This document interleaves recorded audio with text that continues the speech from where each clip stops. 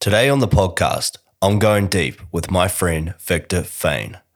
Victor has been a personal trainer for over 10 years and has recently opened up his own gym, Body Temple, on the Gold Coast. On the podcast, we spoke about fitness, recovery, dieting, and also a switch to a plant-based diet. Please welcome the man himself, Victor Fain.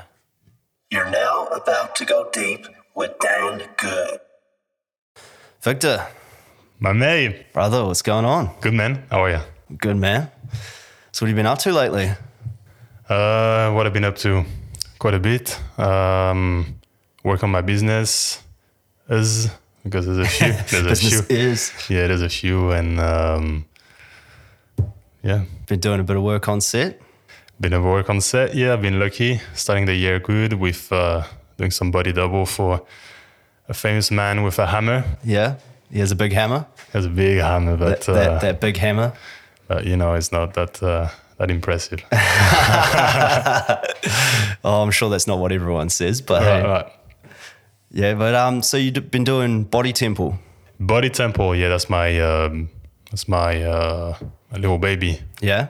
A little business you've been starting up? Yeah, it's my personal training studio.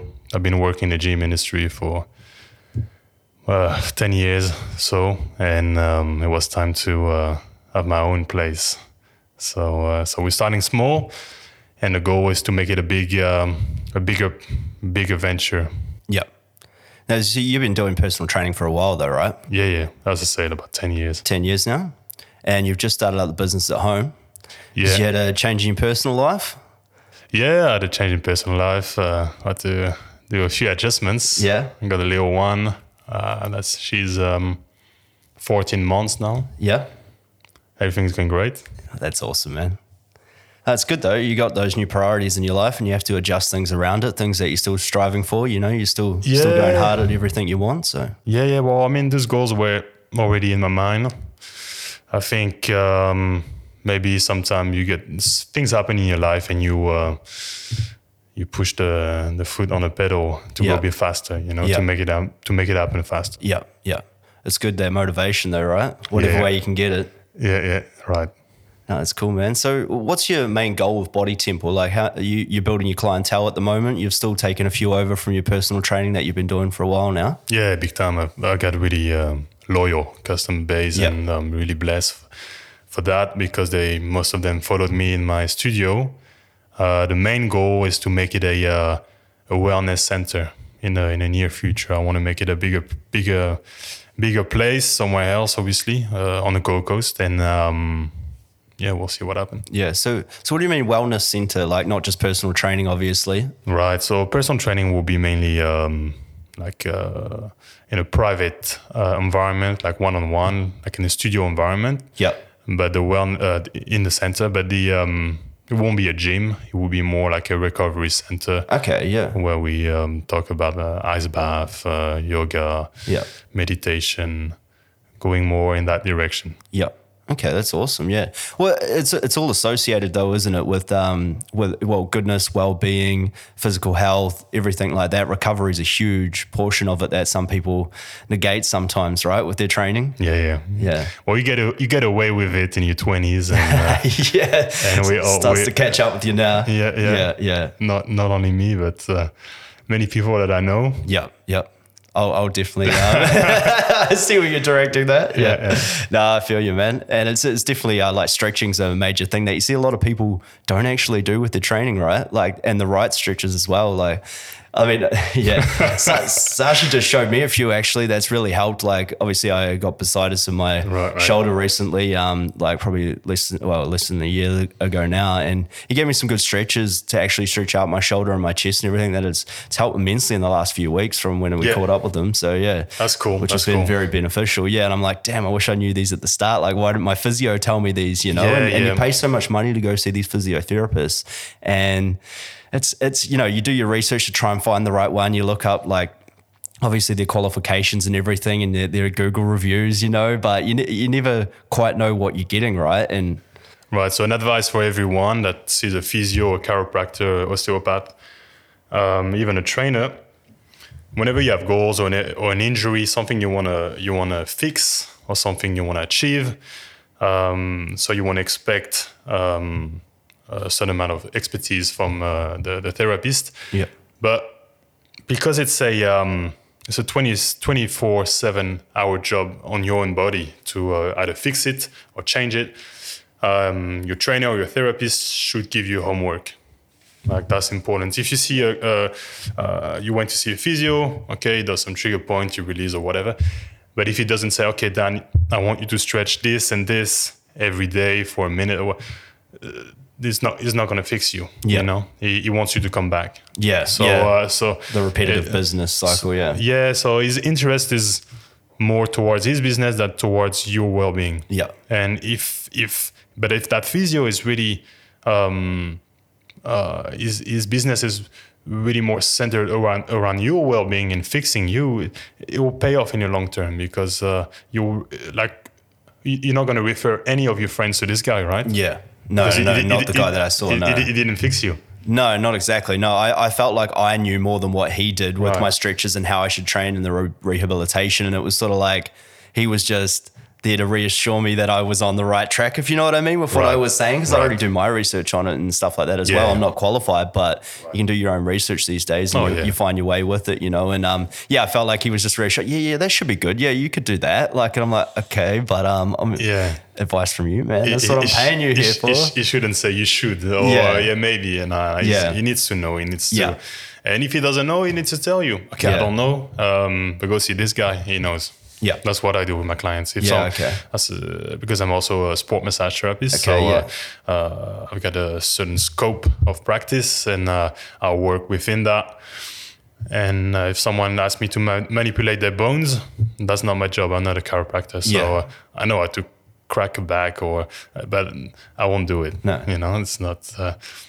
You got to be honest with yourself. Yeah, that's right. And if it's out of your field of expertise, people actually, you know, that's great that you're genuine with them and you're like, no, I suggest you to go see this guy. You want the best for your clients. Right. And that's what will obviously is kept your clientele basis that you've got at the moment, being really honest with them, and they're getting results with their training and everything like that. Like, I've seen a few people, I've seen some of the transformations that have come down for your birthdays and things like that. And I'm just like, wow, man, you got them looking good. And they're just so thankful and they're lively. And I've seen like the progress from the year, you know, each time. There's your female client, I forget, Leslie. Leslie. Yeah, she's great, but she's a good example of someone that does the homework. So I train her a few times a week. Yep. And then the rest is just my recommendation. Okay, you need to eat this, and you need to train on those days. You need to do that, do this. Yeah. They commit 100% to your session. It's great. It's good. But going all the way when they go home to follow the diet and everything like that. Because, I mean, obviously diet is 80% of it, right? Or would you say more? Oh, the diet and training, they're both 100%. You know, it depends on the goals. You know, if you just want to, if you want sport performance, the diet is not that important. I mean, you don't need to dial in the diet to the T, because you just want to be faster or jump higher or whatever. But if you want to change your body physically, being bigger or leaner and whatnot, then diet will be really important. Yep. So as the training. Yeah. And the recovery. I call it the three pillars. Of results. Yeah. Rest, training, and diet. Yeah.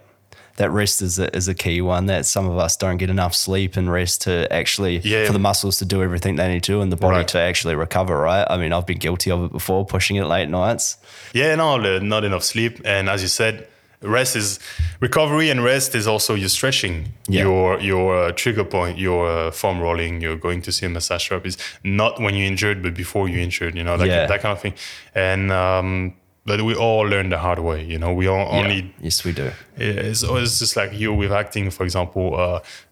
You can see an acting coach once a week, but if you don't do the homework or if you don't practice your lines during the week or whatnot, your performance is not going to be good. That's right. The result is like anything, like in a business, you can go to school and learn how to make the business work, but if you don't apply it day in, day out, it doesn't happen. What good's the knowledge? Yeah. Right. So in fitness, it's the same as everywhere else.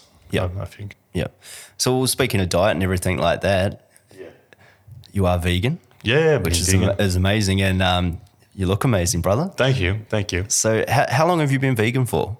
That's going to be about 8 years now. 8 years, yeah, going solid. And so how was your transition to going from vegan, and why did you do it, and how did it affect your training and everything that you were doing? My transition was pretty much cold turkey. I just I'm really passionate about nutrition. Yeah. I'm reading always books about it, and I've always self-educated myself, about nutrition. I've tried anything, you name it, I've tried it. And veganism was on the list. I mean, plant-based diet was, veganism is it's also a way of life, you know. Yeah. It's like, it's anything, you know, like you clothes or whatnot. But if we talk about diet, we can call it the vegan diet or the plant-based diet, you know, when your only source of food comes from plants. Yeah. Right. So it was on my list. I was not in a rush to try it because I was a heavy meat eater. Yeah. I was eating it every single day.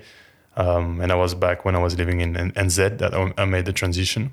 And I read a couple cool books about the whole science behind the plant-based diet. And I tried it 30 days and I really enjoyed it. My recovery was great.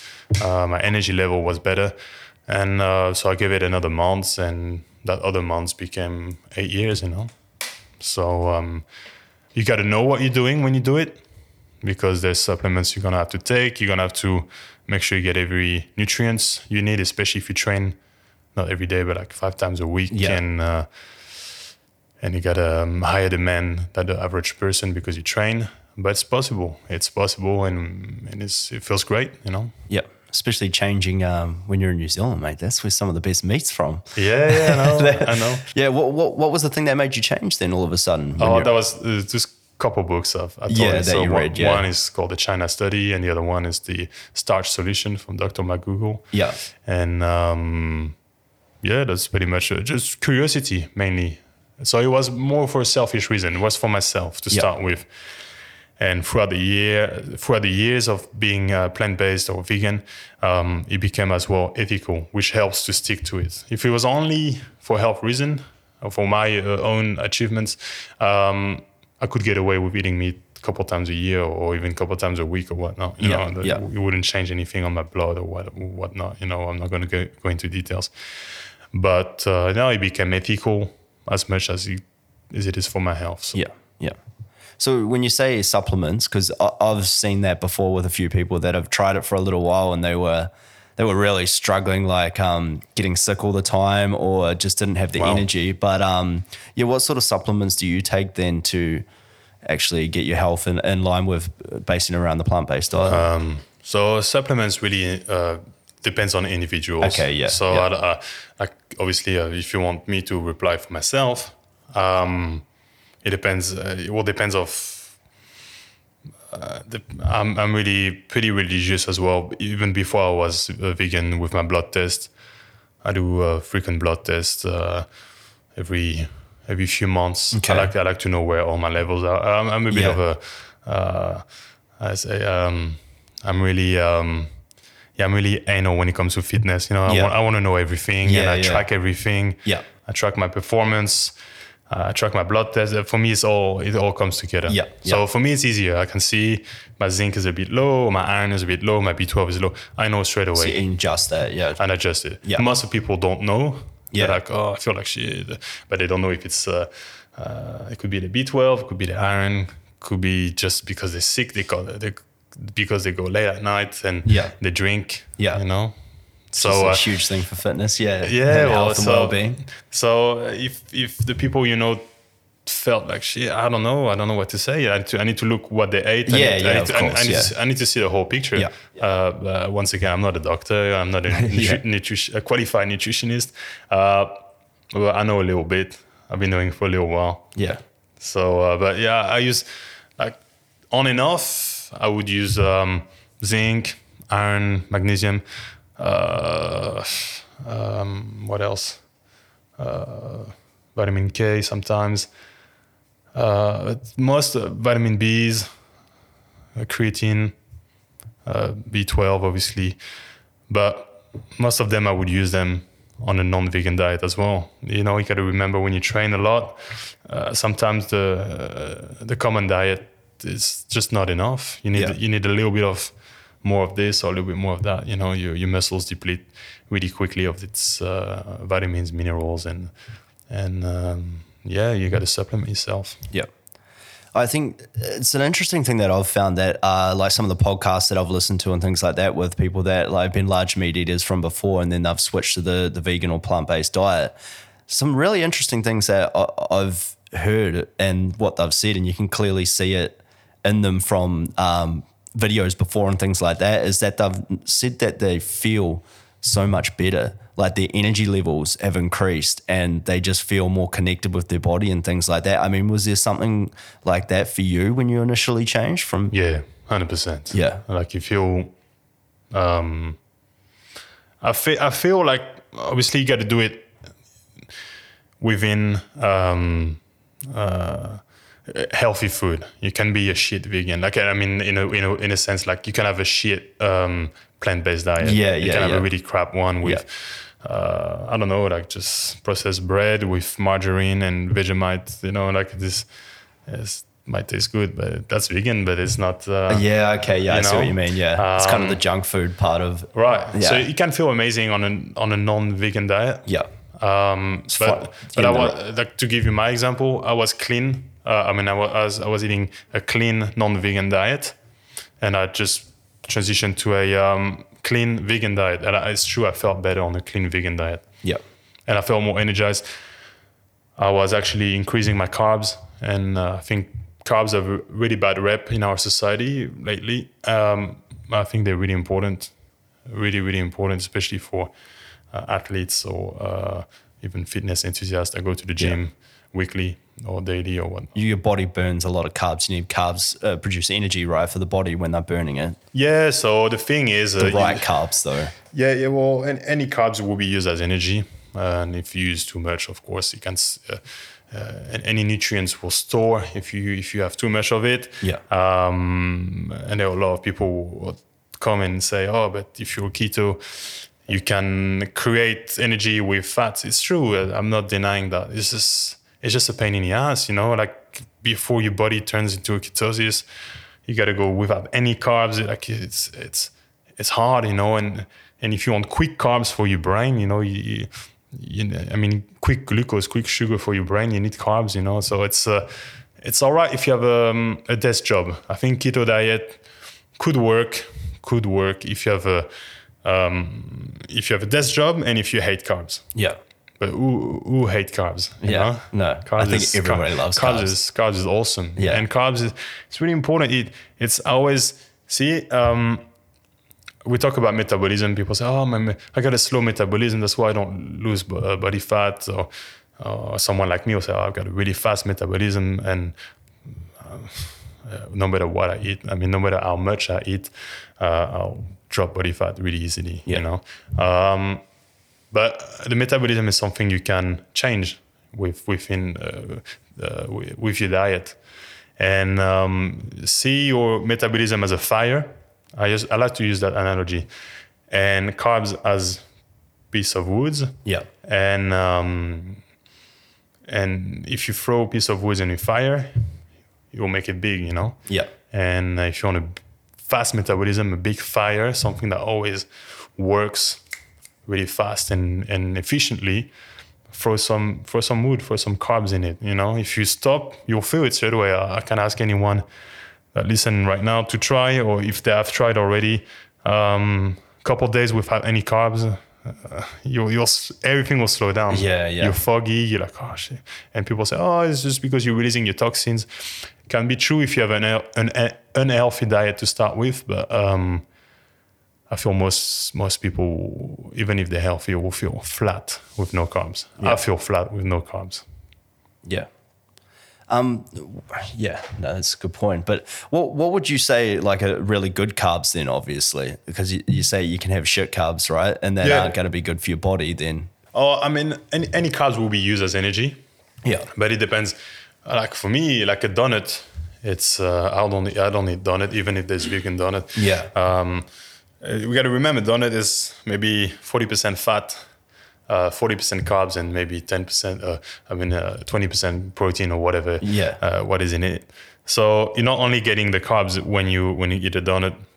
It's processed. So anything processed pretty much is a bit of a it's all right, but it's not the best source of carbs. You know. So my favorite source of carbs would be whole food, like any fruits, any starch like potatoes, sweet potatoes, and even rice, pasta. If you're gluten intolerant, well, you get gluten-free pasta or something like that. Everybody loves pasta. Yeah. I love sweet potato. It is, obviously, pasta is processed. It doesn't grow from the ground. But it's like there's two ingredients to the list, you know. It's like wheat and salt maybe or whatever they make each pasta. But yeah.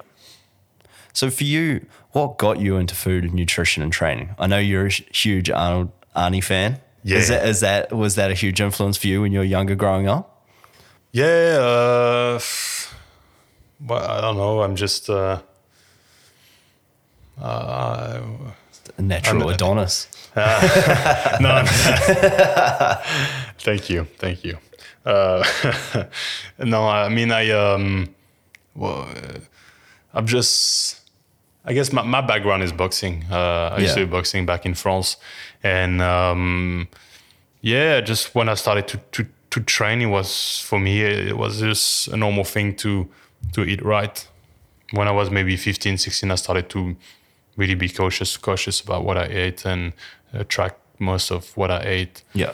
Sometimes back then, at some stuff I didn't know much about nutrition, but I'll still use the small knowledge I had to keep track or to I was just interested into it, you know. Because you were trying to make a weight class, obviously. Yeah.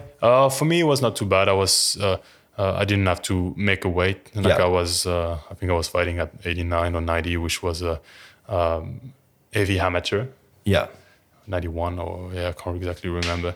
I didn't have to make a weight. I didn't have to eat more or less.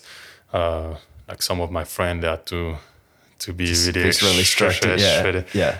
It was easy for me being in France. I was already really lean and being tall. Most of French people are not that tall. So if I was 91 tall, the opponent will be 91 short, and it will be good for me. I keep my nose. Yeah, you know? Yeah. So how long were you actually boxing for, and when did you start? I started martial arts when I was 10, 11, and then I drifted into boxing maybe at 15. Yeah. And I did it for 7 years or something like that. Yeah. Up until uni. I did a little bit in NZ actually with David Tua. Oh, really? In his gym. Tua man. In Honeyunga. Yeah. I trained with him because I did my last fight was an amateur exhibition match in NZ in Auckland. Yeah. Which I lost, but it's a long story. I don't want to talk about it. Oh, that's fair, bro. That's fair. Man, I used to watch David Tua fight all the time with my old man. Yeah, sit down and watch those. I love watching the heavyweights bang. They go hard. He is a machine. Oh, he's awesome, man. And you never know with those guys because it's just at any moment there could be a second in the fight and he just lands that right hand on someone and knocks them out. Like he was... Oh, the Tourminator. That's what they used to call him. Yeah. But his gym was amazing, man. It was like a small warehouse kind of gym in Honeyunga, South Auckland, for people who don't know. And it was great. It's just great vibe. It looked old school. So it was a cool gym. You know, I find it really different than in France when it comes to the training, because in France we have most of boxing gyms are paid by the government. Yeah. So you pay a small fee for the year, your insurance, and you train every single night. Yeah. And the coach is paid by the government, by the city, to train you. So so it was a bit strange at the beginning. You had to pay a little bit more in order to train more in NZ. Yeah. But I guess. It makes sense if you want to train with a champion. Yeah, that's right. Yeah. I wonder if because there used to be or manage. I don't know if it was his manager actually. his coach at one point, like Kevin Barry used to be his coach, quite a famous Right. guy in the industry. Yeah. I'm not sure if he had anything to do with it, but I think they split up a little bit after a while. Yeah, and he was with a few other fighters, but I think he's still in the business. But yeah, no, that's cool. Do you still follow boxing now? Or? No, not really. Not at all. Honestly, I don't have the time. I don't follow the news. I don't follow. I follow a little bit the surfing. I like to watch the crazy big waves they have around at the moment. Big wave surfers. Yeah. There's a nice season at the moment. There's some big swells. Yeah. In Portugal or even in Hawaii. It's amazing. It's just watching it. But you'll Those see guys are crazy. Yeah. But when I'll take you surfing a little bit more, even if you surf something that's 3 or 4 foot, you're already like, you feel the power of the ocean. But this guys surf like 50 to 60 foot. This like building. That thing swallows you up. Yeah. As high as the building sometimes, It is crazy. That is crazy, yeah. But that's entertaining for me. Yeah. Like I don't follow anything else. Yeah, right. Yeah, because there's a sick fight on next weekend. Oh, what is it? Deontay Wilder, the American with the crazy knockout power, freakish. Yeah, what weight? 40-0. Heavyweights. Oh, heavyweights. I love the heavyweights, man. Yeah, that's fun. Deontay Wilder fighting Tyson Fury. Oh, Tyson Fury. Okay. Oh, but dude, that guy can box. They had their first fight like a year ago, probably now, and Tyson Fury hadn't fought for a very long time, and he was champion at one point, beat Klitschko, and he got his belt, and just sort of once he won that fight, that was his goal. He didn't have anything left. He didn't even know what he was living for anymore. Just started drinking all the time.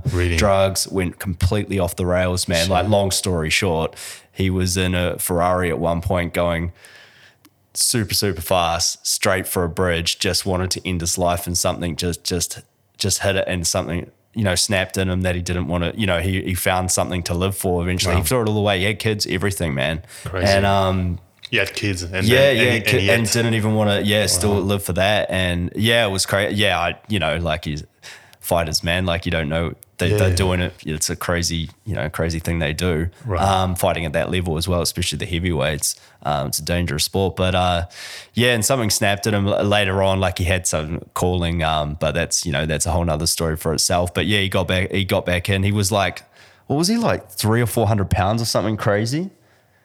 Yeah, it was quite a lot. He was wet, and they were giving him shit. Like, I think it was Deontay Wilder's coach or something. They were calling it, saying he's not going to come back. He's not going to do anything, And he ended up just something snapped at him. Ended up losing all the weight, taking a few fights. But his main fight coming back was this fight with Deontay Wilder, and they set it up. It went 12 rounds. No one had gone like 12 rounds with Deontay Wilder. He knocks everyone out. Like, he's like 41-1 and 39 of those are knockouts. Shit. And one was a decision draw that they ended up having in 12 rounds. And he knocked Tyson Fury out like twice in the fight, knocked him down in the last round. He just rose from the dead, like with like 8-9 seconds on the count, came back and actually ended up boxing him, and he won that round, and they called it a draw. Like, it was a crazy fight, man. Crazy, it was awesome to watch, but it really lit the heavyweight fighting back up again on the map, if you know what I mean. There was always Anthony Joshua, the English fighter, that had like 3 belts and holding on to it, and kind of. What happened with him? He's still fighting? Yeah. He's still got it. And recently after that fight, that kind of lit it back up again. He had a fight. He was supposed to fight another American fighter, Baby Miller, Brooklyn Baby Miller, whatever his name was, Jarrell. Yeah, Big Baby Miller, that's his name. Big, fat, large guy. Yeah. And he got like tested positive for some substances or something, and they got Andy Ruiz, a Mexican fighter, to come in like last minute, like 2-3 weeks out from the fight, and he ended up knocking Joshua out. Wow. And won all 3 of his belts. And shit. Yeah. When was that? That was only probably 8 months ago now, probably. Wow. I would say. And they've recently just fought again, and AJ came back different. Like, he knocked him down in the round, then he came back in about the 3rd or 5th round and sort of knocked Joshua down a bit, got back up, and ended up knocking him down again and knocked him out.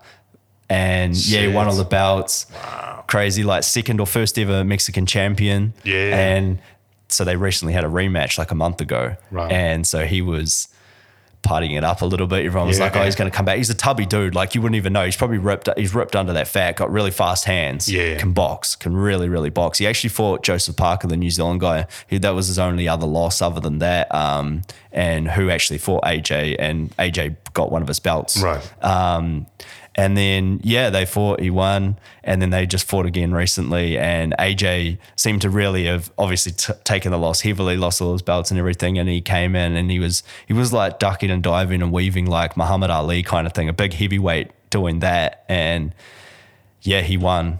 But Andy Ruiz threw it away. Like he came in with more weight than he had before. And word was that he didn't even really train for it. He was out partying with his new status, like all that it factor and all that energy on him kind of got to him, and he was lapping up, and he's probably never had it before, in his life, not like that level either, which not many people would get. That's cool. And it was cool, man. So they're fighting next weekend. Next Sunday, I'll be watching that shit for sure. Nice. But Deontay Wilder and Tyson Fury rematch. Cool. Do you bet? Do you put money? Nah, I'm not really a gambler. Like I'd gamble like with friends, like, oh, do you want to do this? Do you want to do that? Right. But see, there's Tyson Fury. Look at that. Yeah. No, I know the guy. Yeah. That's crazy for him. That's the transformation. Drinking all the beers, having a few pints down the pub. So you've been doing some acting obviously lately as well. You just jumped off a film. Was it last year sort of thing? Towards the end of the year last year? First feature, was it? First speaking role in a feature. Yeah. So how did that all go for you? Yeah, it was really cool. Yeah. It was really cool. I was really lucky. I had a scene partner that was like in the storyline. I mean, the two characters were always together. Yeah. So two agents and Andrew Fraser, the actor that was with me, with a great connection. So made it way easier. Yeah. And it was a great experience. It wasn't a big budget film, so everybody had to kind of drive their own way to the location. You're in the indie film game. That's right. How it goes. Yeah, and it was great because you feel more part of it, and everybody's chipping in a little bit, and with either the performance or whatever, Yeah. And quite a few local people were on the film, and it was great to see some old faces and shoot with some good friends of mine. Yeah. And it was a great experience. The character that I had to play was cool. I liked him a lot. So so you said you were playing an agent, was it? Yeah, like a corrupted agent. Yeah. Police force agent. Yeah, and because I was French, I didn't have to. Because I'm French and the character was French as well. I didn't have to change my accent or. So it was enjoyable. Yeah. Yeah, no, that's awesome. No pressure. It was good. Yeah. Well, if you had to sum up the film, what would you sort of say that it's all about? Because Jeremy's the writer-director, obviously, of this film that we're both friends with. And I've done a bunch of films with him as well. And he's going to come on the podcast in a couple of weeks. So, like, he can talk to how sound, what he's like. Say hi from me. Oh, well, he'll come in the room with his big dick energy. Yeah. Man, that was classic the other day. Yeah. But... well, he'll tell you more about it. But to summarize, it's happening on a Gold Coast, and there is I'm really bad at summarizing. I'll let him do the work. It's great. Yeah. It's actually a great script. He's a fantastic writer. Yeah, that Jeremy is really into his Tarantino's, and he doesn't mind taking pieces of different movies. And even I've got a scene in it that is like almost word by word a scene from American Psycho. So when you read the script, you're like, oh, I've seen this somewhere, and then you're like, okay, he took it from that movie. Yeah, he puts his own twist on what he's trying, he's doing. Of course, the characters are different, but it's like a really similar. And Tarantino does the same, and it works. It works out. You can see where they got the inspiration from, but he's put his own creative twist on everything. And I feel like it's a little bit of a tribute. He does. Like I think Jeremy does that with the movies he really likes. Yeah, the genres and everything. Yeah, he pays homage to it. Yeah, and Tarantino does the same. And it's not a style for everyone. Yeah. So, but I think it's great. I really like Tarantino's movies. Yeah. And even if they can be really violent, I think it's good. It's the movie is a place when you can express yourself and go a bit, outside of the norm and not be afraid of shocking people, not be afraid of offending people, because it's a movie. At the end of the day, it's like a book. It's just images of a book. Yeah, you don't hear many people complaining about books, but you always hear people complaining about movies being too much this or too much that. I mean, like they can do whatever the fuck they want to do. It's an art form, and that's artistic violence that he's generally doing. Like he's doing it for a reason. Sometimes it's like in Once Upon a Time in Hollywood, where he had that fight with Brad Pitt. Brad Pitt's awesome in it, by the way. Just won the Oscar, best supporting actor. Yeah. But his character on Bruce Lee, and he's a stunt guy. But it's like. And I found an interesting twist on it that someone said the other day. It's like that Once Upon a Time in Hollywood. It's like if you were in Hollywood and you hear all these stories all the time about everything that goes on, like this person did this and that, like it's generally told. And it's like, obviously, how stories get created and someone's talking to this person and things get added on, like this happened. And that's sort of, it's kind of like in that mindset of like, this is Hollywood and this is what happens, if you know what I mean. Like someone may have just thrown a punch at Bruce Lee at some point. It's not necessarily like that's the exact thing that happened in real life, but it's his interpretation of something happened once upon a time in Hollywood. Yeah. And it was a great scene, I remember. But before I saw the movie, I try to block. I don't like to get spoiled. I don't even watch trailer. When I decide to watch a movie, I know you're going to watch it. I know I want to watch it. But I remember before the movie, I've heard that Bruce Lee's family was offended, and they was like, "Oh, this is not right," or whatnot. Yeah, there was a lot of said about that. Yeah, and then when I saw the movie, I got why. But once again,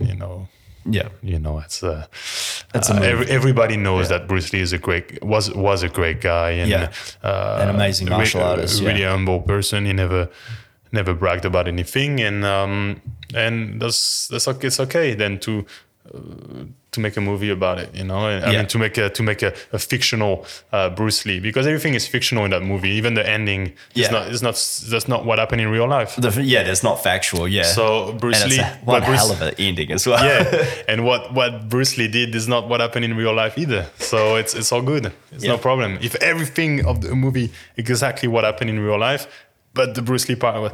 Then I understand. Yeah, you can understand the outrage. We could tell, okay, well, Tarantino, that's a bit, a bit on the nose. Yeah. Yeah. No, it's a brilliant film. That flamethrower at the end and the dog attacking the chick, and she still feels like the dog's on top of her when she goes into the pool. She's like fighting it off still, and she's not even like nothing's happening, but her head's on fire. Yeah, it's awesome. Spoiler alert. Probably shouldn't have said that too much, but I'm sure if you haven't seen that film by now, what are you doing?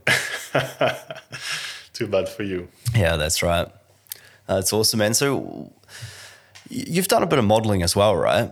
Well, yeah, a little bit. Back in my uni days. Back in uni days, yeah?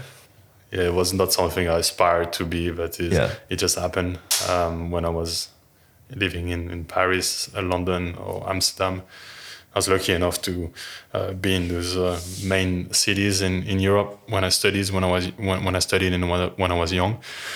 So just a little bit. Yeah. I was always too big to do any fashion modeling. I just did a bit of commercial stuff. Yeah, mainly underwear model.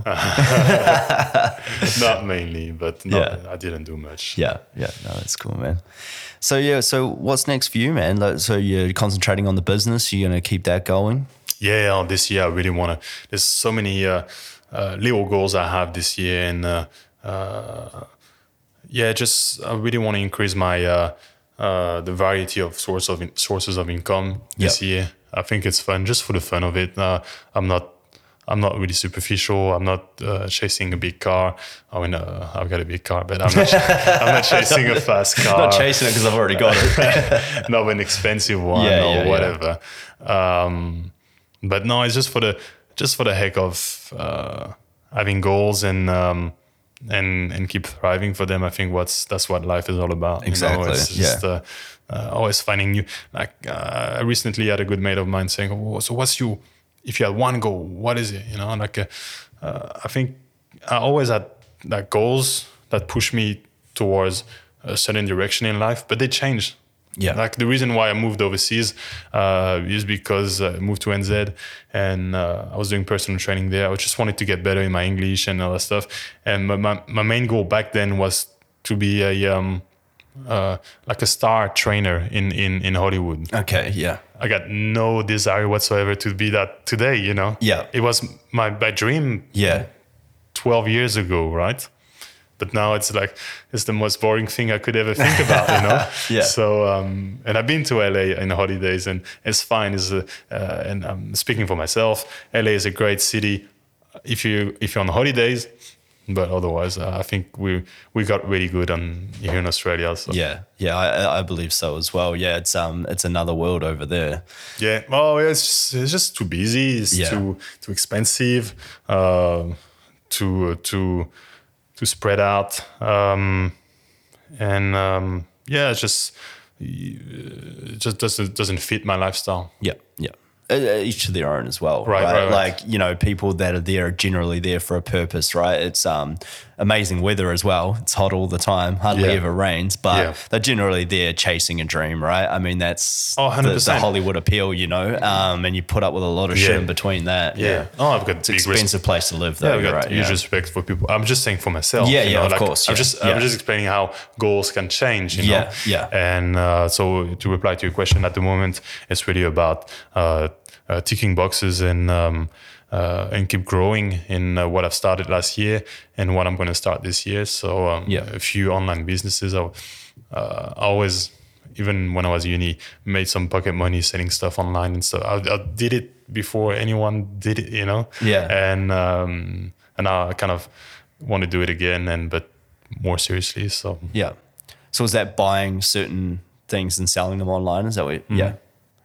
More niche objects? Or? Yeah, definitely. Just like collectible stuff that I used to collect when I was a teenager. Yeah. I'm talking about 13, 14, 15 years, even before eBay was in France. Yeah, well, we had an auction website like eBay. It was another name and it got bought by eBay, I don't know, in 2006 or 7. Yeah, right. But early 2000s, I was collecting shit and buying them from Japan and selling them in France. We got a huge market about Japanese collectible stuff in France. So I was just, at the beginning, I was just buying them for myself. And then I had a few extras and I sell them. And I was like, oh, well, I can actually make a good margin here. So then it became a little hobby. And it's so much fun when you sell something that you enjoy. Yeah. So this year, that's what I want to do again. So I got a few ideas. I'll tell you more about it when it's... when we're not live and people can't steal your ideas. No, it's just when it's actually. I don't talk about something until it happened. No, I get you on that one, and it's a very respectable thing, and it's something that's different from person to person, right? There's a lot of people that'll just talk a big game and not actually back it up with what they're doing, and they have always a lot to say, but or they back it up, but it's just, for me, it's just something. It's not even superstitious or anything. It's just I got nothing to talk about. It's not there, right? Yeah. So it's just an idea. Yeah. So, okay. Yeah. I got ideas all the time, but I'm not gonna. We could talk and bored everyone for an hour with all my ideas. your ideas, or yours. Yeah. No, there's plenty of those. No, it's right though. When you get those creative sparks, you always have a lot of them, but it's important to get them down organically, and then you can go back to them later, because I don't know if you find that when the idea pops in your mind, it kind of consumes your mind for a while and you're always thinking about that idea, and it's like if you don't get it down, it's really hard to go back to that organic state again to really bring it back up in your mind. What do you mean? Like if I get an idea of something, too spiritual. If I get an idea about something that sparks in my mind, I can see like an avenue where that could be something that I'm interested in getting into, and I'm just like, oh my God, like my mind's consumed by it and I can't carry on and focus with what else I'm doing, you know, like working or training or whatever like that. Like I find it's really good to get that idea down, so you can come back to it later, like in its organic state, like it'll jog your memory back again since you write it down like a thought or voice it. I mean, now these days with phones and everything, you can voice like ideas and you can go, okay, now I understand the wavelength that I was on before, and it sparks back in your mind again, like that organic thought that came to you. Yeah, no, it's true. But it depends how busy you are with things. Of course, yeah. Like at the moment, I've got a really good balance of life, and when I've got an idea that I get into work and I get started. Yeah. And when you get, this is the main thing, for anyone who listens, if they want to do something, it just starts. And it's just like, once the train starts to go, it's just even as slow as it is, it doesn't matter. Yeah, as long as you go forward, it will happen eventually. Yeah, the main thing is starting it and getting some momentum going with that idea. Yeah, as soon as you start like writing something down, the main thing, even if you're writing very little down or it's not quality, it'll eventually come out once you start and you push yourself to actually start something. Yeah. Yeah. No, it's right. It's same with like writing jokes lately. That's another thing that I mean with like the ideas coming to me. Like I'm just in the gym and I'll just think of this thought process and I'm like, and I've got this premise and I'm like, I got to get that down. Like I'm going to forget it later, like exactly how like the organic state that it was in. Yeah. Like it happened to me the other day. Like I haven't gone up since the first 2 times I did stand up and I'm like, you got to do it, man. Stop using the excuse that you're working on the podcast or behind the scene. I'm like, just ring up and try and get a spot, which is hard. You got to sit on the phone for like 10 minutes trying to get it sometimes. Right. Here anyway. And I did. I got a spot and it's like, and then they gave it to me and it's on the 1st of March, right on my birthday. And I'm like, I'm not saying no, who cares? It's all good. I'm doing this, I've got the spot. And literally 5 minutes later, I just think of this idea. Yeah. And I'm like, well, this is actually pretty funny. Like, I think this could be actually my best joke that I've done. Cool. Yeah. And I'm just like, just sitting on the bed. I'm that guy, like with my phone in my hand, getting the bed. And I'm just like writing it out and I'm laughing to myself. And I'm like, oh shit, I think I got a good opening joke. Because you started, you made a phone call. Exactly. And that's the first step to do, and like, oh, I've got a show in a month and now I got to make the jokes. Yeah, that's it, awesome, man. And it just, because the cogs start turning, like they're just sitting there before and you're not using that portion of your brain, if you know what I mean. Right. But as soon as I took that first step, they just start working over again in the background and then it's like, boom, joke. And I'm like, okay, now they start spinning it. I'm like, and then I'm sitting on there for like 10 minutes writing out this joke and I'm like, oh shit, okay. Is it improv as well? Can you interact with the crowd? You definitely could. You can do basically whatever you want up there. Like there's a guy that's so good at that. Chris D'Elia. Do you know him? Chris D'Elia. Yeah. Funny. Oh, he's hilarious. When he starts to go on the crowd, man. I feel like they all have certain set jokes and a direction they want to go to. Yeah. Oh, yeah. If a guy has a beard, there's always some guy with a beard in the crowd. Yeah. So you beard, and they make a joke about the beard, right? Yeah. But it feels great because it looks like it's on the spot. Yeah. Oh, it's like go-to jokes that they have in the background if they want to bring something up, and that's called doing crowd work. Okay. And you're right though. There's always a female in the audience that you can direct it to, and generally they do the front row because they express something that everyone's laughing because they're taking the piss out of them or what have you. But yeah, they generally go in with like a set. Like basically, you'd start like these. Like the open mics that I'm going to, when you start, you got like 5-6 minutes. So you're trying jokes out there and see what works. And it takes you a long period of, depends how good you are or what have you. And your audience is different each time. But you start trialing things and seeing what works, and you're like, okay, I can use that next time. And then you start to use it and you work it out and it flows a bit better. And then you're like, okay, now I understand how this joke works properly. I've got this one now. And that's how they start building that material out to their bigger shows and their theaters. And then they do arenas, if you're massive. But Chris D'Elia is hilarious, man. His Instagram is awesome. Do you follow him on Instagram or anything? No, I shouldn't. Man, he's got some great videos. But he's one of the real top comics going around in America. Yeah, I've heard him on some podcasts, man. I was listening to it in the gym and I almost dropped the weight on my face. I was laughing so hard. Ah, shit. It was hilarious. He was on The Fighter and the Kid with Brendan Schaub and Brian Callen. Ex-UFC fighter, gone to comedian. Brendan Schaub and Brian Callen used to be on Entourage and stuff like that. Oh, yeah. The guy that played the 2 twin brothers. Do you remember that? One of the agents that used to be in Ari's office, but he's hilarious anyway. But he's a good comedian anyway as well. But he was just ragging on Brian Callen this one time and it just wouldn't let up for like 40 minutes. And I was in tears, man, laughing in the gym. Yeah, I was doing like presses and I almost dropped it straight on my face. Why do you listen to podcasts in the gym? That's my question. Because I've got addicted to them. That's why I ended up doing one myself. Like literally, it took me years and this guy bagging on to me, get into them. And I just, once I not sat down and listened to them. I listen to them at work when I can get away with it, or at home when I'm cooking dinner, just stuff like that. Rather, it gets me watching TV, you know, it gets me off from that. I find them very interesting with the guests that they have on, and I get a lot from them.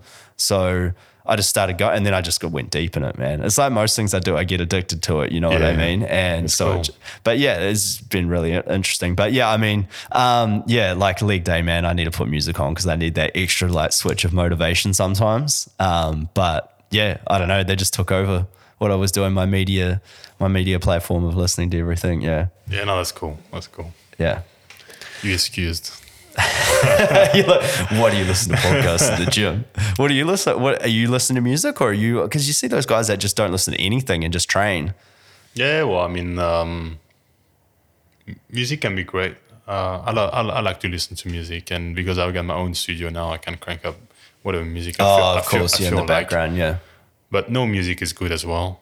The most important thing when you train, I think, is the listening to your voice in your head. You know, that's the one that makes you really push harder. But the music gets you going as well. Yeah. If, like, let's say you're a bit tired or whatever, like if it's good music, something that you like, something that your body responds to, Yes. it's a vibration, you know. Yeah, stimulates your mind and your body follows. Yeah. No, 100%. Yeah. I don't think there's anything wrong with, you know, listening to music when you train. I think it's a great. It can be just as powerful as a pre-workout, you know. Yeah, no, that's what I mean. That's what I find when I switch to that. I'm like, geez, I should start listening to music again because I'm training harder. I'm more focused on what I'm doing, I guess, and I'm not listening to the podcast and interested in what they're talking about, you know. But also, so it stops people talking to me in the gym, you know what I mean? They always want to have a chat, and I'm really guilty for that sometimes. But there's a lot of people that do it. Sometimes I'll have my headphones in without anything on, man. If they, you know, like, and just so they don't talk to me, you know, so I can focus in on what I'm doing because, you know, it's important, like, because that's something that you can get distracted. And when you're tired and you're training or you're not quite there mentally, and you want to be focusing on actually activating those muscles when you're training, right? What you're training, and you can, you know, if you're training chest and you're not quite activating it properly and your shoulders are taking over, things like that, it can be, you can injure yourself quite easily. Yeah, or just if you you're in a zone and all of a sudden someone talks to you and like you're ready for your set, but like that voice that for me is like a little voice inside of my head, and I start to talk and to someone else, and then it's hard to get back in the zone in a train, you know. So it's a good excuse to not talk to people if you have headsets. Exactly, yeah. But once again, I've got the luxury of having my own studio, so no one's there to talk to me. Man, that must be awesome. Just being able to just go through the door in your own house, and then you're like, boom, just get it done. It's awesome. Yeah, it's been really motivating. Actually, I thought I would have joined the gym by now. Yeah. But I don't want to. I'm really. I can train at the time I want, and I stay really centered in my workout, and I keep making progress. So I'm happy. Yeah, no, it's awesome. So how did you go like setting everything up though? Like with your training equipment, did you order that all online? Like what sort? I took all my measurements. I knew what I wanted. Yeah. There's so much thing I want, but it's just that much I can fit, right? Yeah. So I took all the measurements. It took me a couple of days to work on the space and decide where I'm going to put this, and if I can, do I get room for this and that, and then I started to just source equipment from anywhere from online to gyms that were closing down. I just got. It's not hard. It's because the gym industry is so big. You know, it's so easy to find bargains and really good equipment. If you're willing to travel a little bit, get a truck and grab some stuff here and there. And I'm really happy with the end results. And that's something actually that I find it really fun to do, is making your own gym or making a gym in general. Yeah. I don't have time for it, but I know it's. I know some friends that actually do that for a living. They set up gyms. Yeah. So if fitness first come to you, say, okay, we need you to make the weight equipment area, and you need to source the equipment yourself and install everything. I could see myself doing that. I don't want to. I got no time for that. You got other things you're doing, but it's cool. And it's actually a profession, and because man, there's so many gyms that open every fucking day. You know, yeah, so you're right.